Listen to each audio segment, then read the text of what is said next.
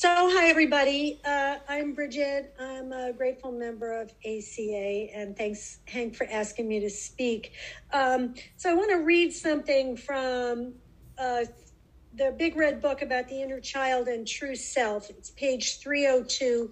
I'm then going to skip to 305 to talk about tools. So it's the last paragraph on page 302.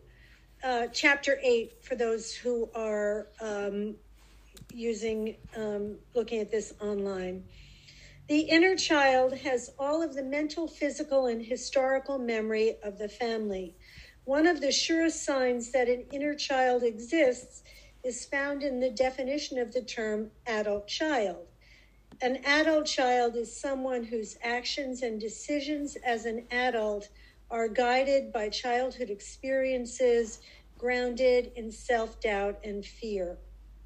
Until we get help, we can operate from childhood fear that threatens our jobs and relationships. Under certain conditions, we can revert to childhood states that are age-specific. Many adult children have said they feel like a child in a grown-up body. This is a clue to the inner child, but there is more. The childhood fears expressed in adulthood are only a fraction of the full nature of the inner child. Adult children who have experienced their inner child describe an inner being that is joyful and playful. There's a feeling of lightness and great optimism when the inner child is active in one's life. There is trust, spontaneity, and warmth. Many adult children describe an inner child's voice, physical appearance, and likes and dislikes. Meditation and consistent writing with the opposite or non-dominant hand seem to reveal the greater presence of the inner child. And then on page 305, the top tools for connecting with the inner child can be counseling, journaling, and guided meditation, in addition to attending ACA meetings. Childhood pictures are a great tool to connect with the child that still dwells within us. So what I want to talk about in terms of, so just a little bit about me and my history. I am the youngest of 6 children. My father was the primary drinker. One of my siblings, 2 of my siblings have or had relationships with alcohol. One is, so I'm in my 60s. One of my brothers, my oldest brother's in his 80s, and he still drinks in a serious way. He's had some damage from that. And my sister, who is would be in her 80s as well, died at the age of 40 of cirrhosis of the liver. She also had mental illness, and there was, and she was a barbiturate addict, and my mother was sick as I was growing up. So it was a whole bunch of stuff, and some external things that happened in my family. All that to say that I've been affected by addiction and family dysfunction from a really early age. Stuff started happening, I'd say, before I was born. And so it's been a process. A lot of, I love ACA, where ACA talks about working the steps in ACA, coming to a full remembrance. What that helps me and has helped me with is acceptance that of my situation, what happened to me, and sort of development of a consciousness rather than acting on an unconscious, from an unconscious or hurt place. What does my inner child have to do with that? I've been in therapy, or I had been in therapy, the particular regular kind of therapy and group therapy, family counseling, for my children for 25 years. 10 minutes. Thank you. And it wasn't until I came into 12 steps that it really helped me to start to move forward. One of the characteristics one of my survival strategies has been to hide my feelings. It wasn't safe in my family to have feelings. And so it's a real uncovery and discovery process for me to connect to my inner children. I had this realization. It's not a new realization, but it hit me in a very grounded way, that the survival strategies that I developed as a child were created by a child. These are children's responses to an unmanageable situation.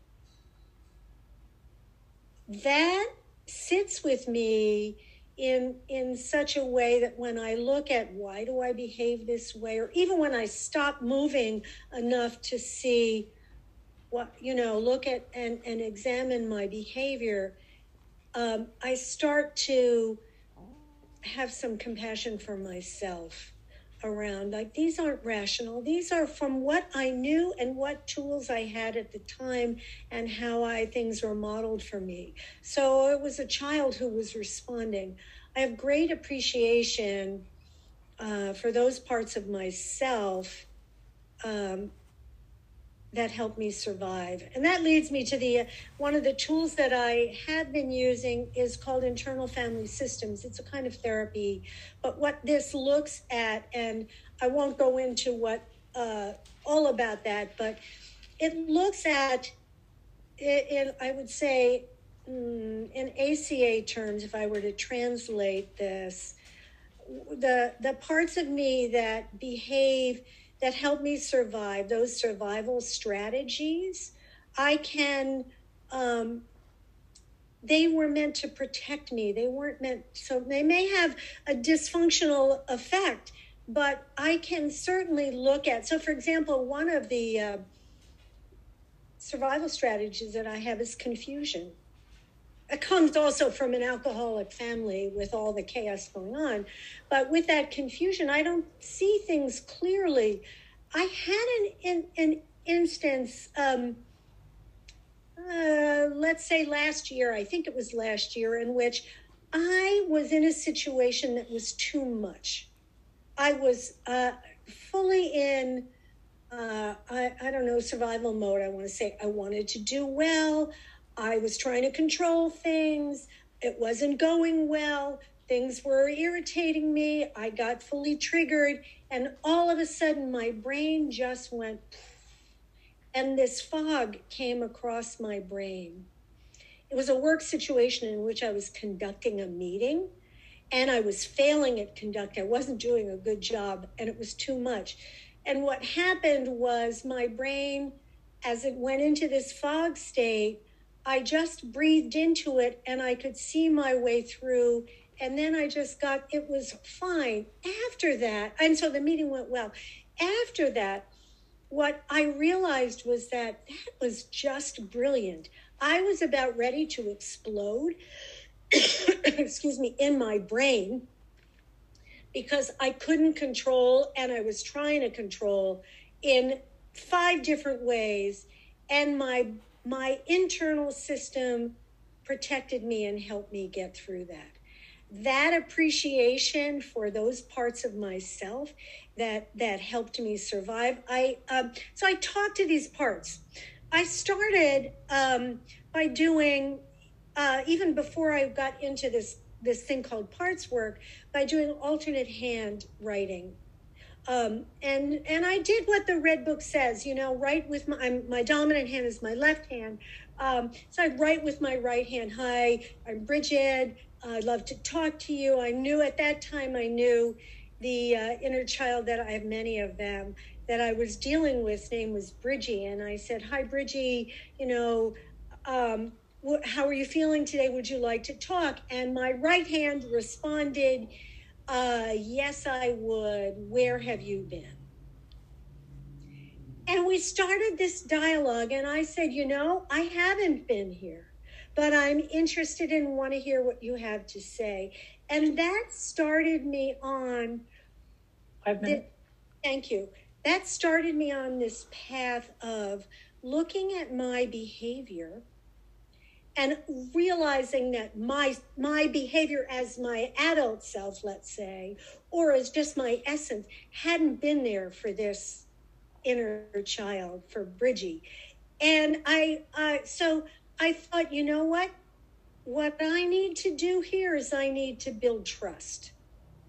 So I chose something that I could be consistent with myself. How can I learn? How can I be consistent?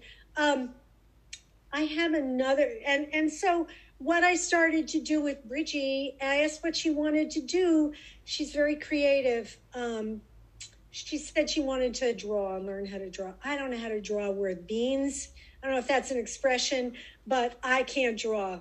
So she and I watched something online for teenagers. She's about 5 years old. For teenagers, about how to draw. It was done by the Metropolitan Museum for teens. It was about looking at a page in a manuscript and how to draw the flowers or leaves that were around the edge of. And she and I began drawing leaves. I draw some, she draws some. We did this for months. It was a lot of fun. And then I started, and so this was a way for me to connect. When I did parts work, I had so there are all these, what they call protectors, and these are the parts that sort of act out, that to protect me. One of my protectors, so you have to sort of, before you can get to the inner child, it's developing a relationship with the protector, because they're there for a good reason. So I started to talk to them and see what they want, how long they've been doing, introduce them to myself. I said to one of my protectors, "Do you know who I am?" And they said no. And I said, "I'm, Bridget." And I explained about my life, and they were like, "What? You made it? I didn't think you were going to make it." And to which I feel really honored that they told me that. So I began to develop relationships with those protectors, those parts of myself that protect me, and they give me access to my inner selves. There are 3 that I want to talk about. I hope I have time to talk about them. One is, I have a 3. There's 2 minutes left. How many? 2. 2, okay. So I've got one that's a 3-year-old boy that likes to play. He has a host of people that protect him because he's so innocent, but he sits on my shoulder in a quiver with arrows, and when he wants to play, we play. The other one that's really a big one for me, it has been one I'd call Sad Girl. She's about 6, and she gets sad all the time. I have a lot of grief. She showed me a picture of my mother crying one time. This was a gift because it confirmed what happened, that the neglect in my childhood, so this helps me. Anyway, without going into details, what has happened recently is she still comes up, but another one came up, which was an infant that was neglected, that one of my protectors had sort of encased in ice in a carriage. And these are images in my head. They're showing me things that help me. I appreciate that we did some work where where we took away the ice. I held the baby, we kicked that pram into a ravine and said, bye, get out of here. And I have been sitting with this baby who wanted to just sit with me, and I am nurturing that baby Well, that baby said to me, you know what I'd like? I'd like a Beanie Babies. She said, I'd like to see that. I'd like that Beanie Baby. So this baby and I have been sitting with this Beanie Baby. Love this Beanie Baby. Love that baby. Here's the upshot. I'll close with this, that as I do this work, as I connect to my inner children, I find greater acceptance of myself as who I am, and I love myself to a degree that I never thought I would be able to, because I've hated myself, really, or parts of myself, because of my childhood and because I failed in my childhood.